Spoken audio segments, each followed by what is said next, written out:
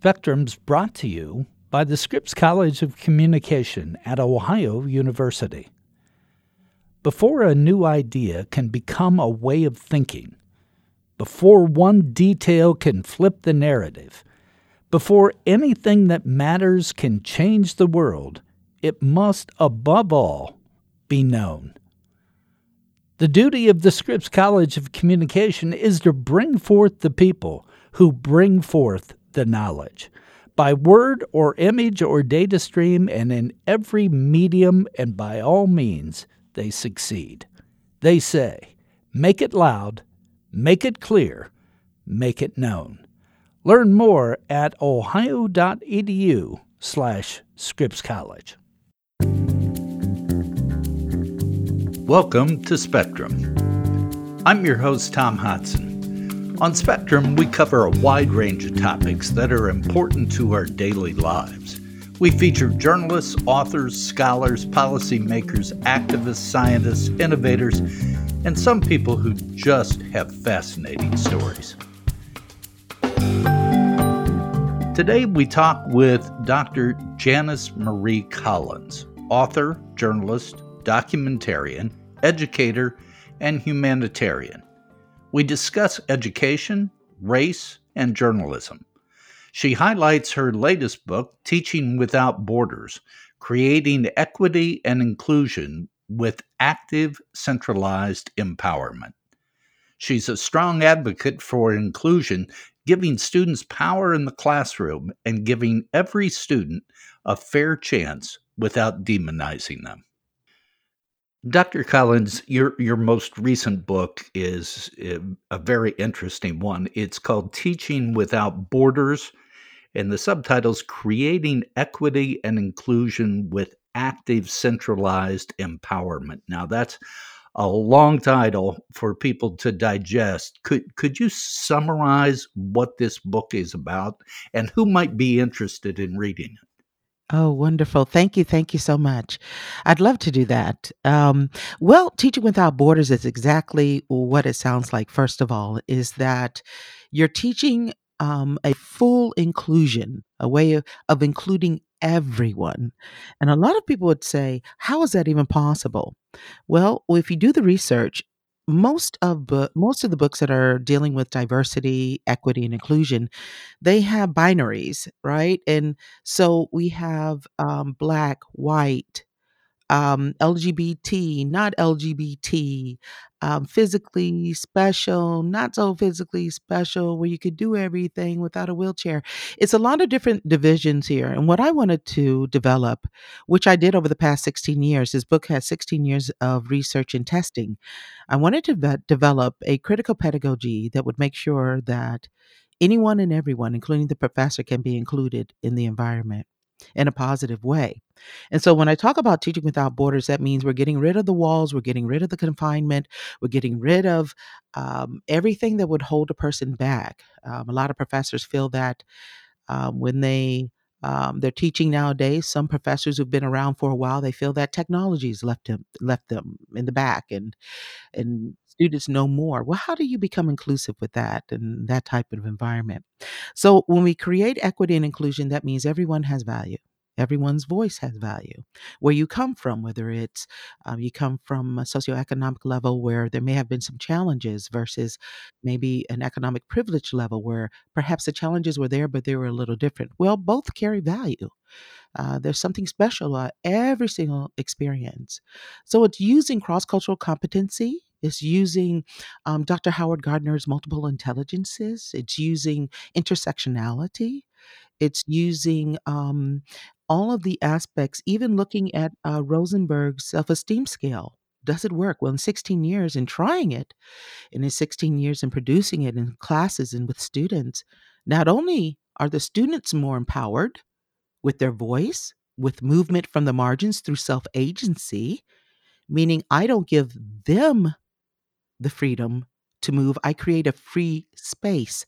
And it's through their self agency that they actually move themselves from the margins, which I think is much more empowering.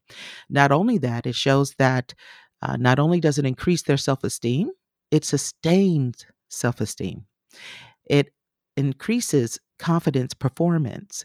And your content, whether it's a paper or a news product like a newscast, not only is the classroom more inclusive and more diverse, the content itself that you're producing in the classroom is more diverse and more inclusive. Now, who wants to use it? Any and every professor, any and every teacher, from kindergarten all the way up through masters, that wants to be more inclusive in the classroom. In this book, you have methodologies and strategies that I've used and other teachers have used and other professors have used over 16 years to say, this is how you can, to show and say, this is how you can be more inclusive in your classroom. This is a beginning, but you can take it and make it your own. That's what's inclusive about this as well. So it's a teacher's faculty resource book for all grade levels. I've even used it with internationally with professors across the border in other countries, and it's working very, very well. And it actually helps, I think, also in your teaching evaluations. I think it could do very well when it helps teachers who really want to be inclusive and fair in their classroom and their teaching. And it's a great time to have it. What has been the response from educators that have used this? What's Oh, they their feedback? absolutely love it, from STEM to STEAM to liberal arts. They have actually found empowerment and found that their classes are actually more inclusive, that they themselves are more inclusive in ways they didn't think that they needed to be or they weren't aware of. And so the evaluations have been great from the professors as well as the students. The students love this as type of environment that is positive and allows them to be their authentic self. So break that down. Give us an example, if you could, Dr. Collins, of Mhm. how that manifests itself. Okay, Give us an example of what that means. sure. Okay, I'll give you two quick examples. Um, I've taught for over 20 years, and I have taught at HBCUs, and I've also taught at predominantly white universities. And this critical pedagogy used by other professors and myself works quite well, no matter the demographics and the geographics. So, one example is through all of that, there may be students in the classroom who have been through challenges financially in their families for generations. Now, instead of using that as a form or a way to marginalize a student, what you use that and turn that into the cross cultural competency that says, because you know how to stretch a dollar, you should be our treasurer. That would be great if you could take that position and make sure we never run out of money because you're great at that. Now, you do that just by understanding the student themselves. You don't make a big deal out of it and say in front of everyone, oh, because your family comes from this, your family comes from that. They'll say it themselves.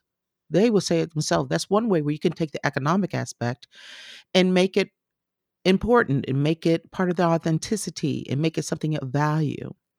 Another way, let's take the other side of that. Women, for instance, let's talk about journalism and mass communication. Still to this day, women make up about 62% or more of the um, graduating classes in journalism and mass communications across this nation. However, they do not hold top level senior positions in journalism. Okay. Um, so, what's going on with that?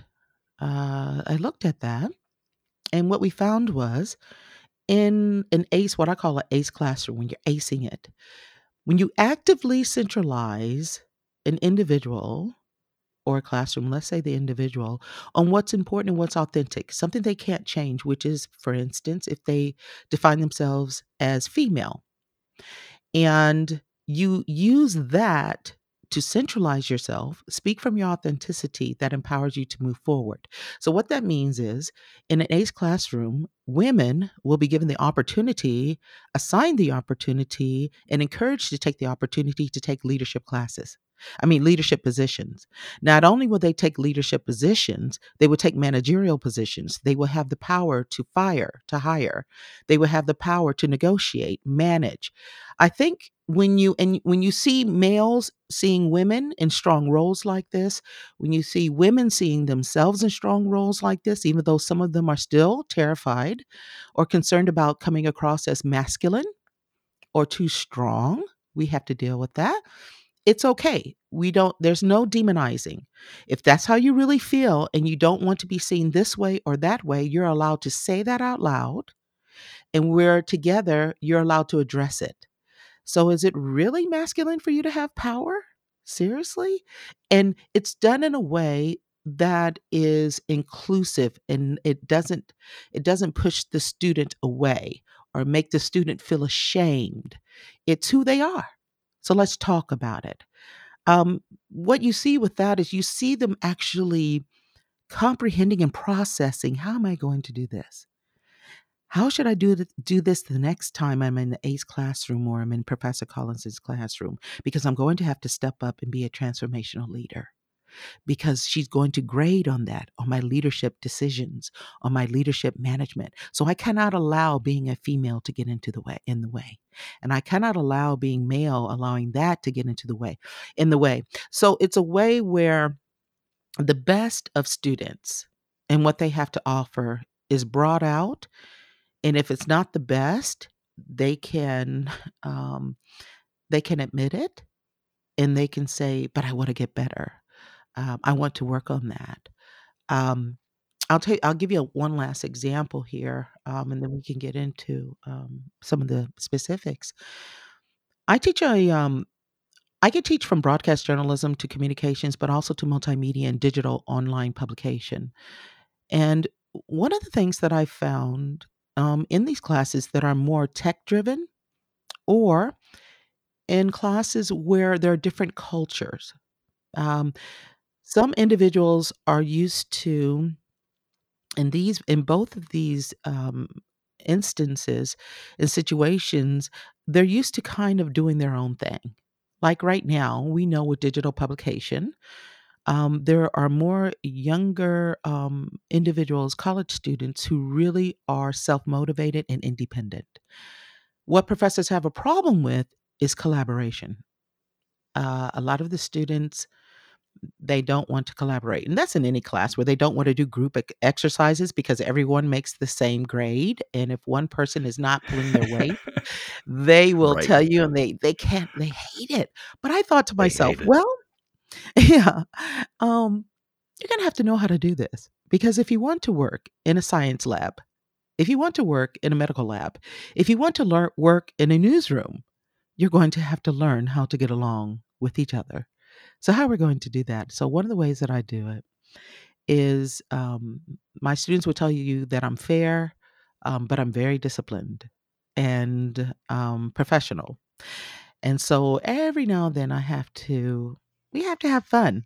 So I made up this game called Who Wants to Make an A? Who Wants to Make an A? It's like Who Wants to Be a Millionaire?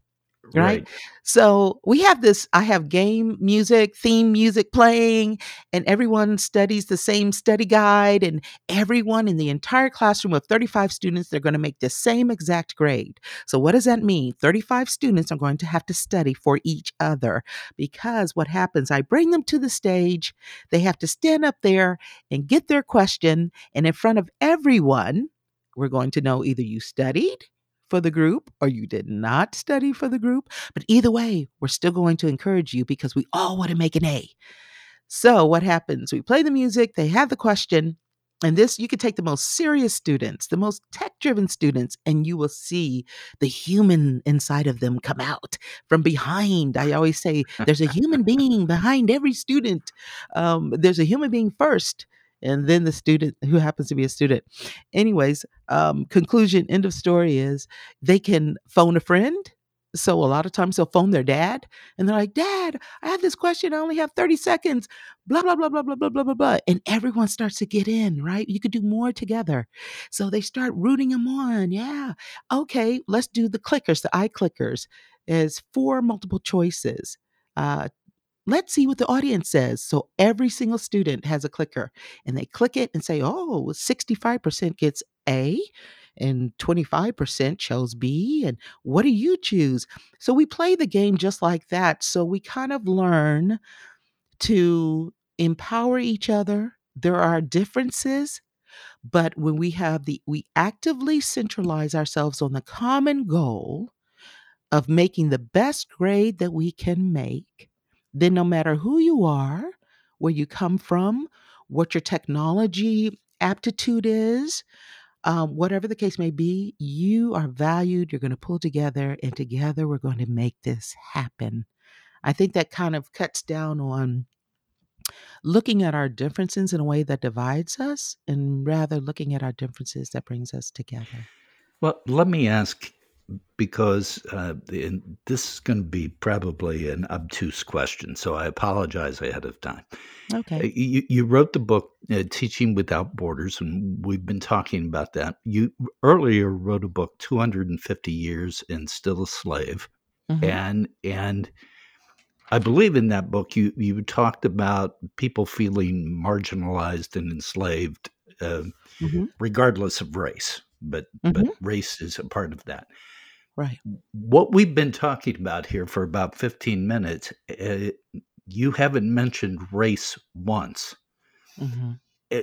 How did those two books join together, and how does this work to form inclusion Hmm. without the recognition of a racial divide? Is that too obtuse?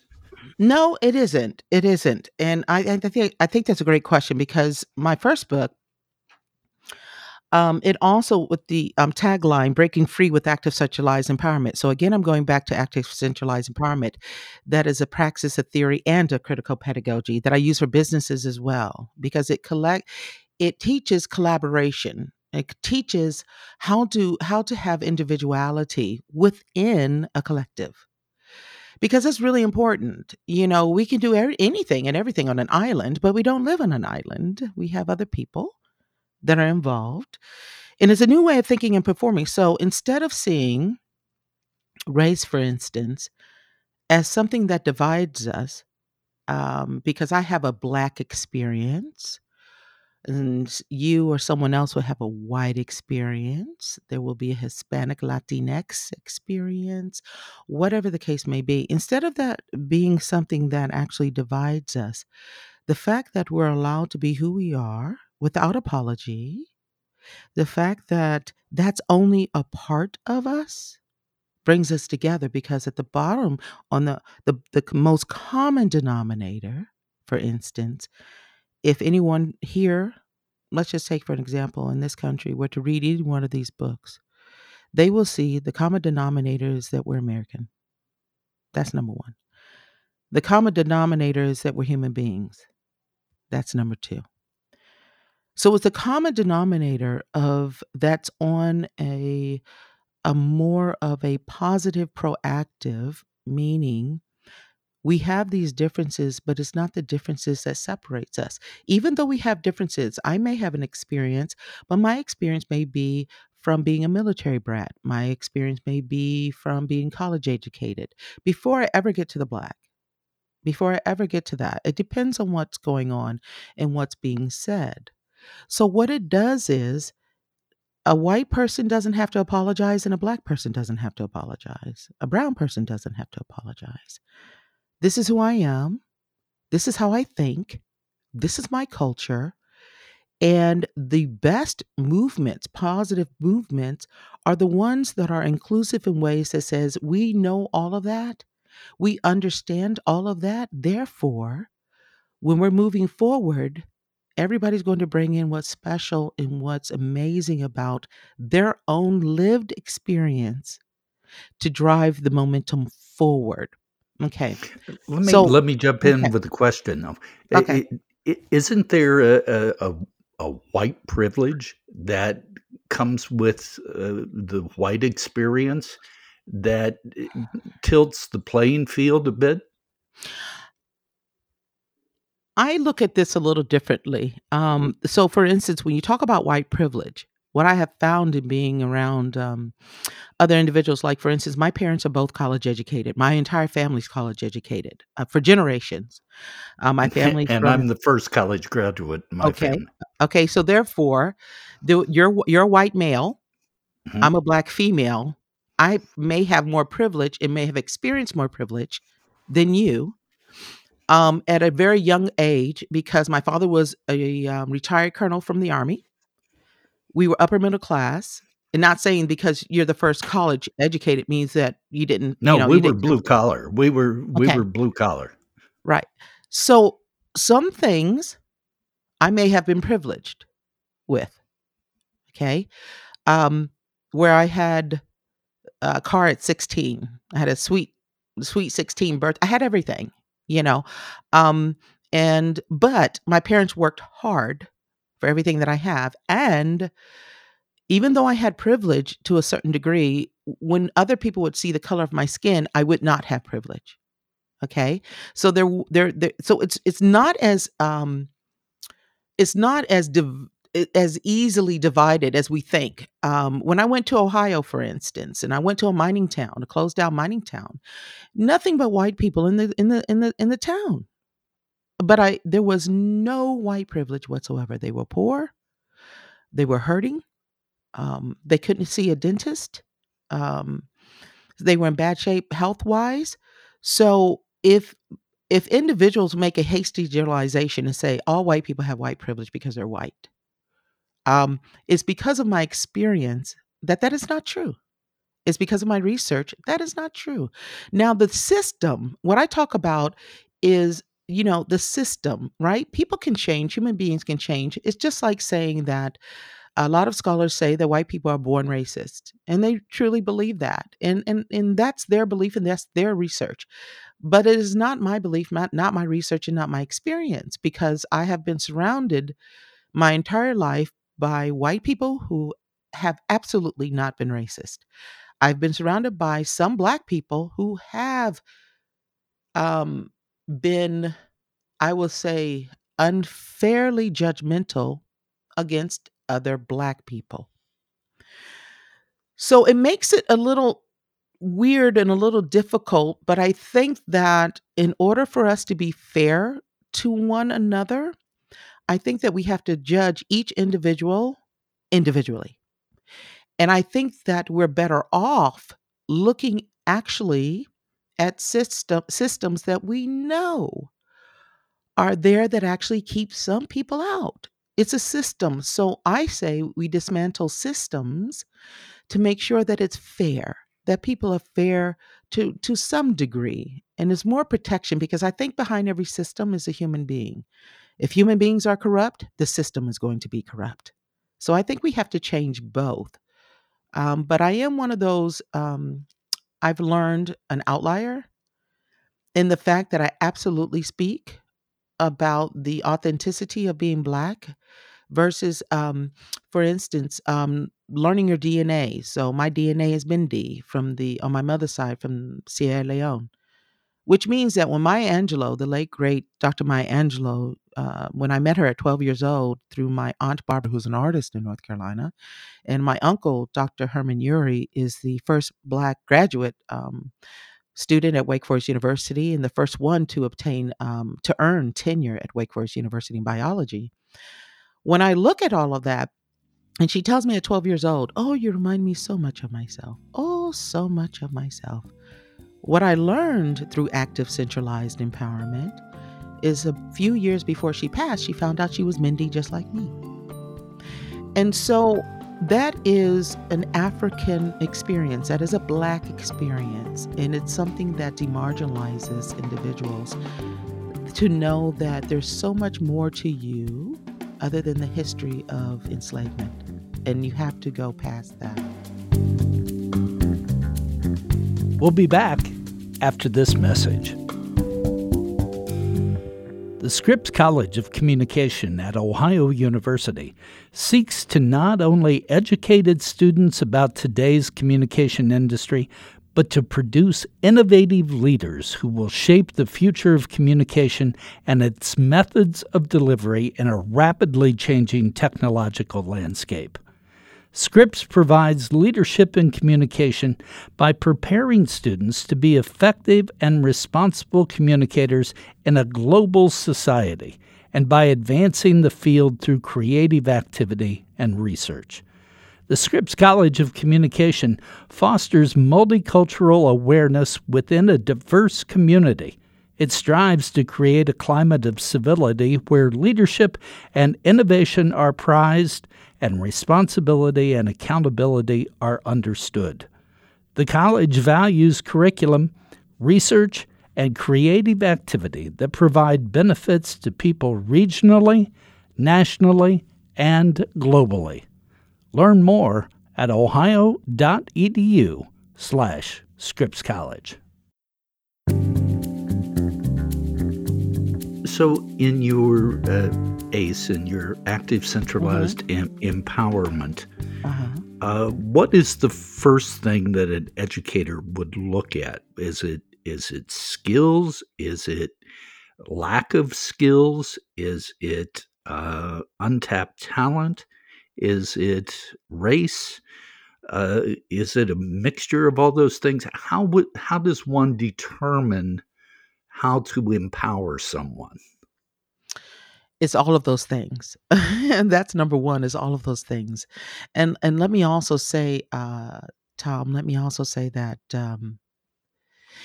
in my opinion, in this country, let me just say in this country, before we leave this thought here, in my opinion, in this country, and I want to say this on this day, Martin Luther King's birthday, that one of the most disenfranchised, unprivileged, I mean, um, uh, non-privileged aggregate that we have are the poor.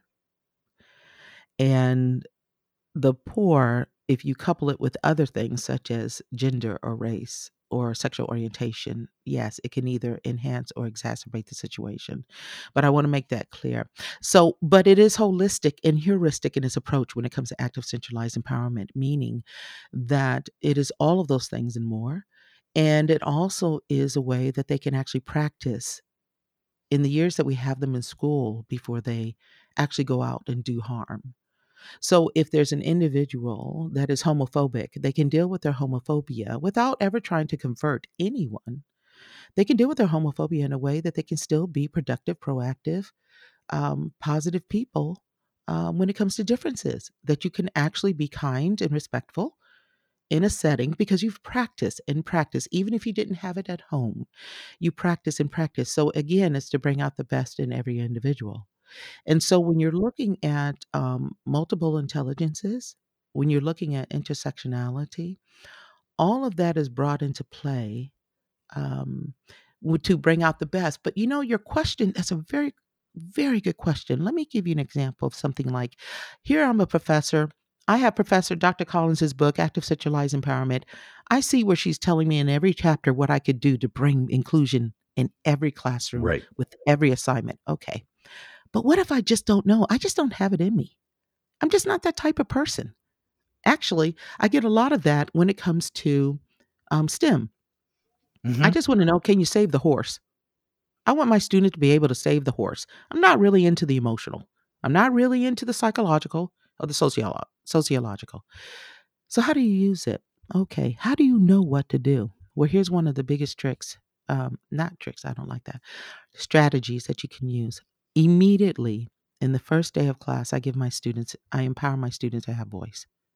I give them partial autonomy in my classroom. You can read more about that in the book, but right now I'll just talk about giving them voice.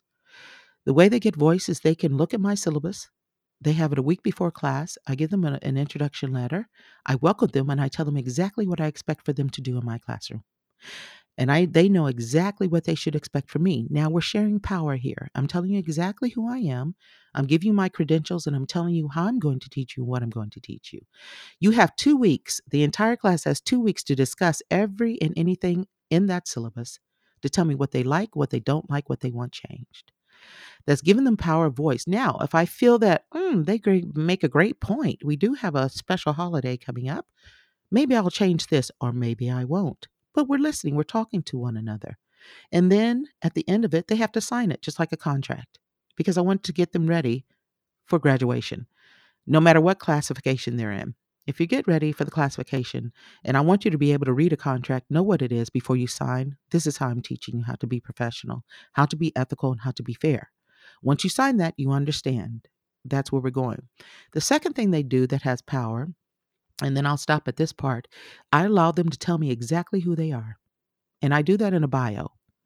They write a one-page bio with the key points that they want me to know on paper because I shred it after I read it. So it's never online, but they tell me exactly who they are, exactly what they want to work on, why they're in college, why they're in the classroom, whatever the case may be. So I've had students who say, I speak 3 languages. I have students who say, both my parents are lawyers. I have students who say, I'm a survivor of sexual abuse. I have students who say, I have body dysmorphia. I don't want to be out in public. Please help me be more outgoing in the classroom. They will speak to you if you care. If you show that you care, you have empathy, which we really need in this, and not only in our classes, we need in this country more empathy and understanding, not conversion, but more empathy and understanding. And I've had students tell me, this is who I am, but this is what I want to work on. Can you help me? I just want you to know I'm a fighter. I've been able to survive this. You know, I lost my mom. I lost my dad. I'm a star athlete, whatever the case may be. And from that, then I know I can kind of get an idea. Okay, this is what I'm working with. Okay, this is how I can help. And this is what I can do. I understand that if somebody tells you what they want or Hmm. what they want to work on, Uh-huh. let's take another example. I think you've talked about white people are not necessarily born racist. Hmm. You don't believe in that theory, Hmm. but there could be some subliminal, subconscious uh, racist manifestations Sure. that come out in someone. Sure. I know that you believe that ACE can deal with those. Hmm. How do you deal with something that's not admitted to you and you can't see necessarily? Hmm. Critical thinking. Critical Okay, thinking, critical analysis is huge. And I cover that in the book as well. So, how we deal with that, because while people are not born a certain way, I believe there can be conditioning. I believe in any it's like a program that I used to, it's a long time ago, like in the 70s, where there were nothing but women on the island. They were the warriors, and there was a ship of men that would, they would have a shipwreck, and the women would help them and feed them, but they were right. warriors. And now, if you grew up like that and you're around strong women, you would come up with the conditioning that women are strong. You would think twice if someone said they were weak. I think that type of conditioning is going on and has gone on and continues to go on in this country, where they place one race above another, one gender above another, and so we have to take it upon ourselves to be better human beings and to give people the wherewithal and the critical thinking. So what happens is, for instance, an individual, a student, one day said in one of my classes, in the 20 years, I think Arthur Ashe got what he wanted, what he deserved, and he died from AIDS because he was obviously practicing something that wasn't right. Okay. So everyone knew he had not done his homework, knew he did not research, because we understand that Arthur Ashe contracted HIV/AIDS from a blood transfusion during a procedure. And not that anybody deserves that, period. Let me make that Correct. clear. Correct. But here's a student saying this in front of everyone. So, what usually would happen in a typical classroom, oh, everyone would jump on this student. I mean, and you're going to get clobbered. We're coming after you like so Yeah. hard. So, in an active centralizing environment, active centralized empowerment environment says he spoke his truth, right? And when people speak their truth, they're telling you what they know and what they don't know. They're telling you the limited aspects to their knowledge base. And so critical thinking comes in. Really? Is that what you think? Does anybody have anything to say about that? And another student said, "Well, I think he got it from a blood transfusion. I understood my mom and dad talked about it." Really? So can anybody look that up? You're here a journalist. Shouldn't you do the research? Because what would that mean then? If that's wrong, would you consider that a little prejudice? Would you say? What word would you use? I'm just wondering. And what you do is you ask it with honesty, right? You ask with honesty and say, "What would you use? How would you characterize that? What you just said? How would you?" I understand. Let's get to the bottom of it. And so a lot of the students would chime in and say, "Well, this and that and this and that." And actually, and then another student would come out and say, "Actually, what you said was homophobic. And I really don't appreciate that." And so it's said in a respectful way without, cowering down. It said, "I really don't appreciate that." You could be professional and say, "I really don't appreciate that." And then the individual came back and said, "Well, I wasn't sure. I didn't know." So what did we learn from this? Okay. So there's one way that you can do that where you can absolutely address. Students have addressed me. One time I said something about another nation. Um, with the kindness, and goodness in my heart, I just didn't know. And I pronounced a name wrong or something like that. But they were so empowered that when I pronounced the name wrong, my student said, "Dr. Collins, I think that was a little disrespectful." And I said, "What? I didn't know." "Okay, tell me how to pronounce it. I'm sorry. Tell me." So you learn to agree to disagree and totally disagree sometimes. We're going to disagree, but guess what? We still have this project to do. We still have this paper to write. So critical thinking is important. So I have a protocol, a problem, conflict, and resolution protocol. My protocol in my classroom is a student cannot come to me to help them answer and solve a problem until they have attempted 3 times. And in those 3 times, they have to tell me before, when they come to me, they have to say, "This is what I did the first time. This is the solution and why it didn't work. This is what I did the second time. This is what I did the third time." And then I will help them through critical thinking, saying, "Okay, what do you think went wrong?" Because if they can figure it out themselves, right?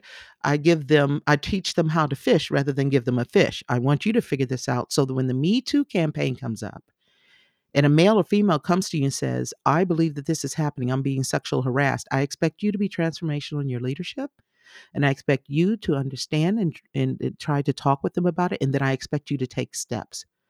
I grade on leadership. I grade on everything that I think is important when it comes to changing the culture and the environment to be the most amenable to being optimal performance.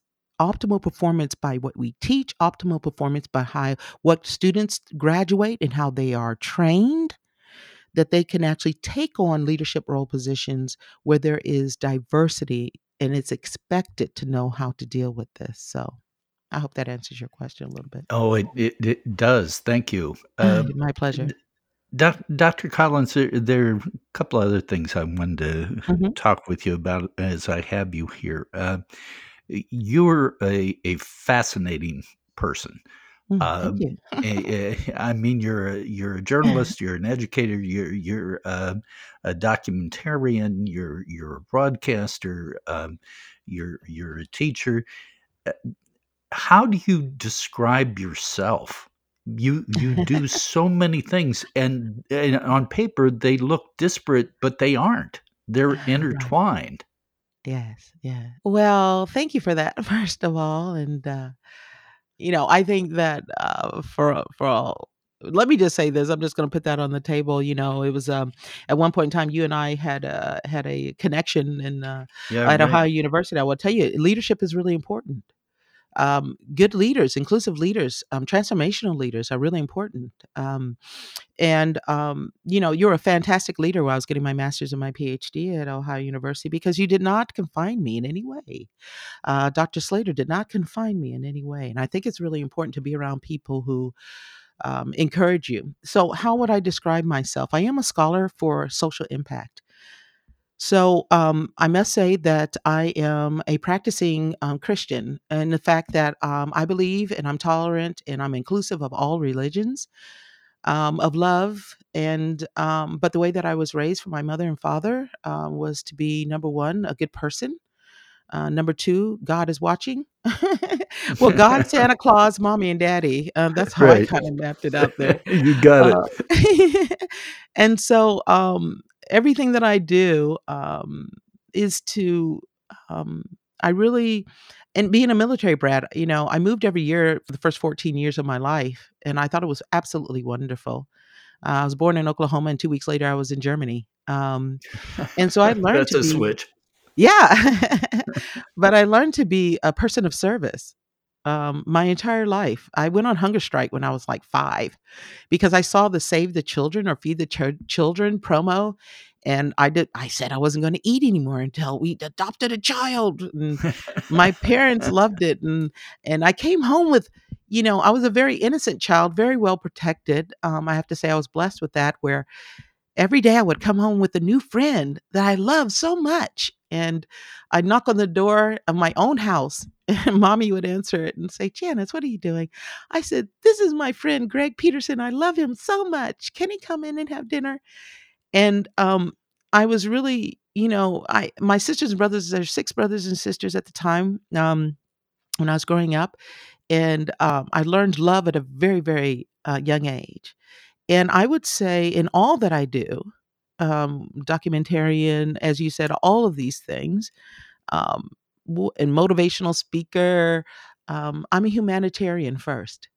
I am a humanitarian. I am absolutely all about centered on the best of humanity, period. I do that in my classes. I do that in my teaching. I do that in the topics that I cover in podcasts. I'm right now, I am absolutely, I just did an audiobook for a absolutely wonderful person by the name of Zabiba Shakia. And she wrote the book, Bridging the Impossibles, where she actually escaped Sudan and built the first high school in refugee camps, the first one. And I have had the honor and the privilege and the blessing to be able to do her audiobook for her, because her mission, her purpose is incredible. When I was a young child, about 8, I told my parents that I believe that God had a calling on my life to help people. And I'm going to do that. And I told them, I just, I don't want to be hurt and I don't want anybody to hurt me, but I have the courage to do it. And I was such an emotional child. They didn't really know what to do with me but hug me a lot of the times. But I had the best family, the best mom and dad. And so I I seek in my classrooms to bring that love and encouragement, not only in my classrooms, wherever I work, around the world, whether it's the refugee camps in Nigeria or working with individuals from Bosnia or here in Chicago or anyone. I absolutely believe in healing and repair and love and support. I absolutely do. That will be my legacy. I wanna tie that into one last quick Okay. thing, and Sure. that's the state of journalism. Yeah.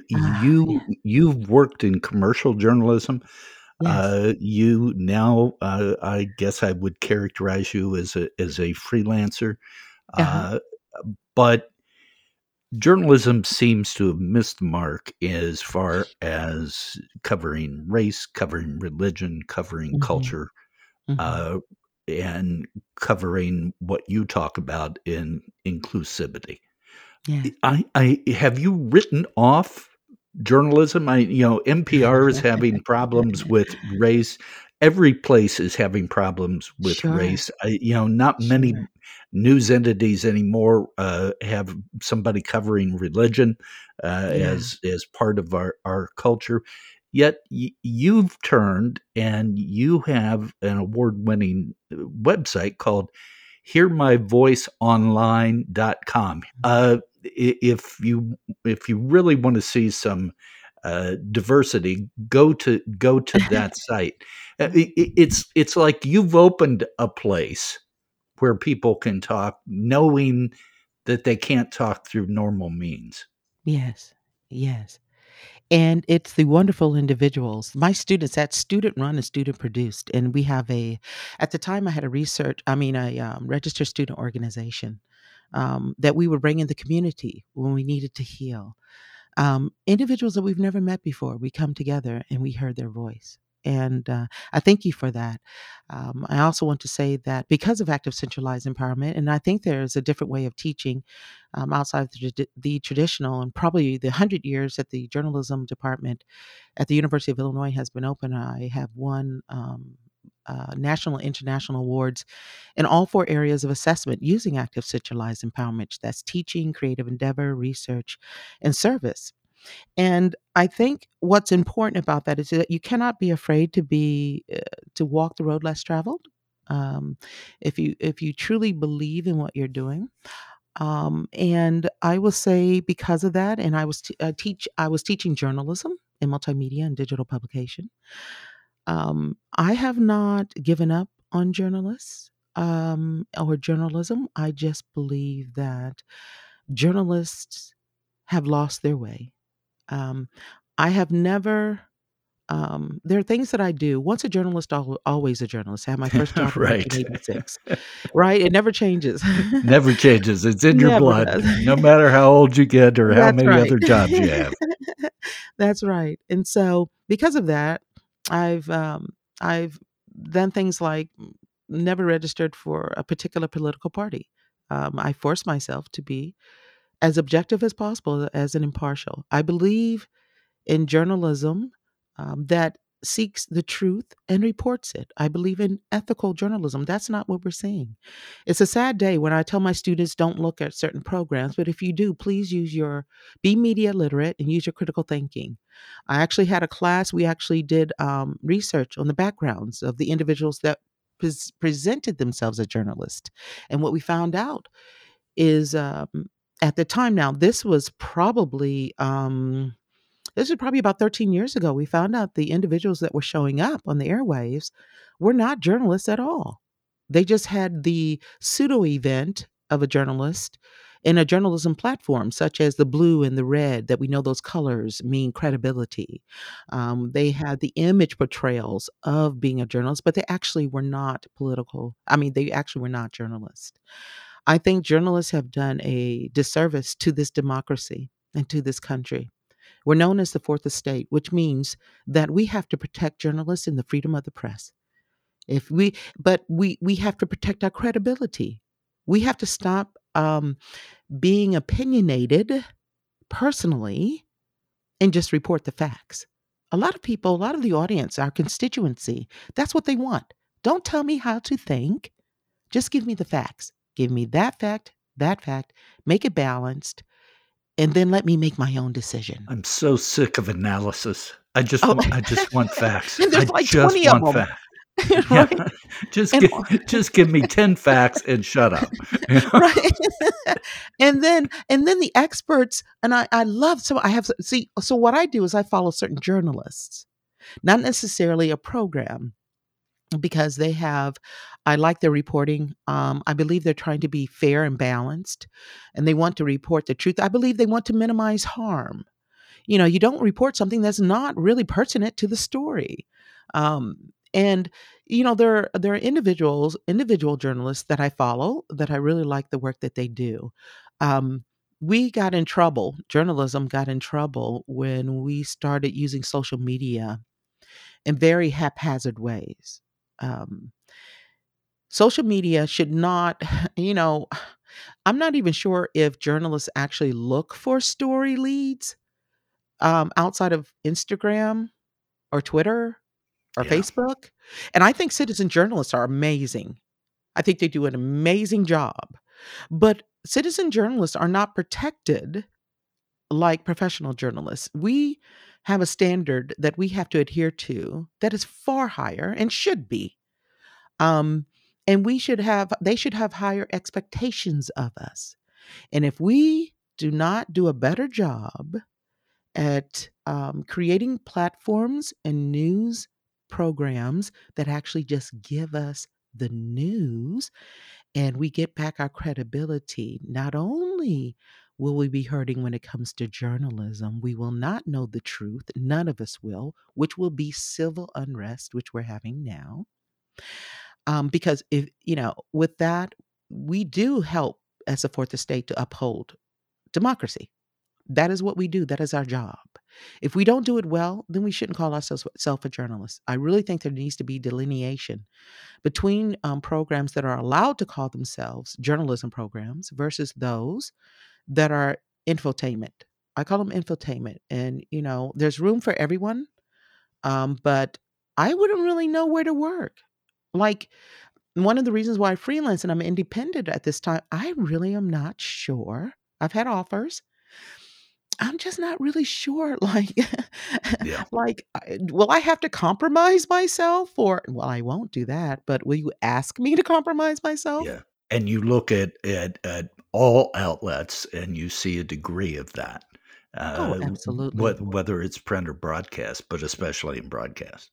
Absolutely, and I think that even with what's happening on certain networks in certain organizations, when they're losing their diversity, is problematic because we have this illusion that one person. I believe I speak from what I know and what I experience and what I've been educated in.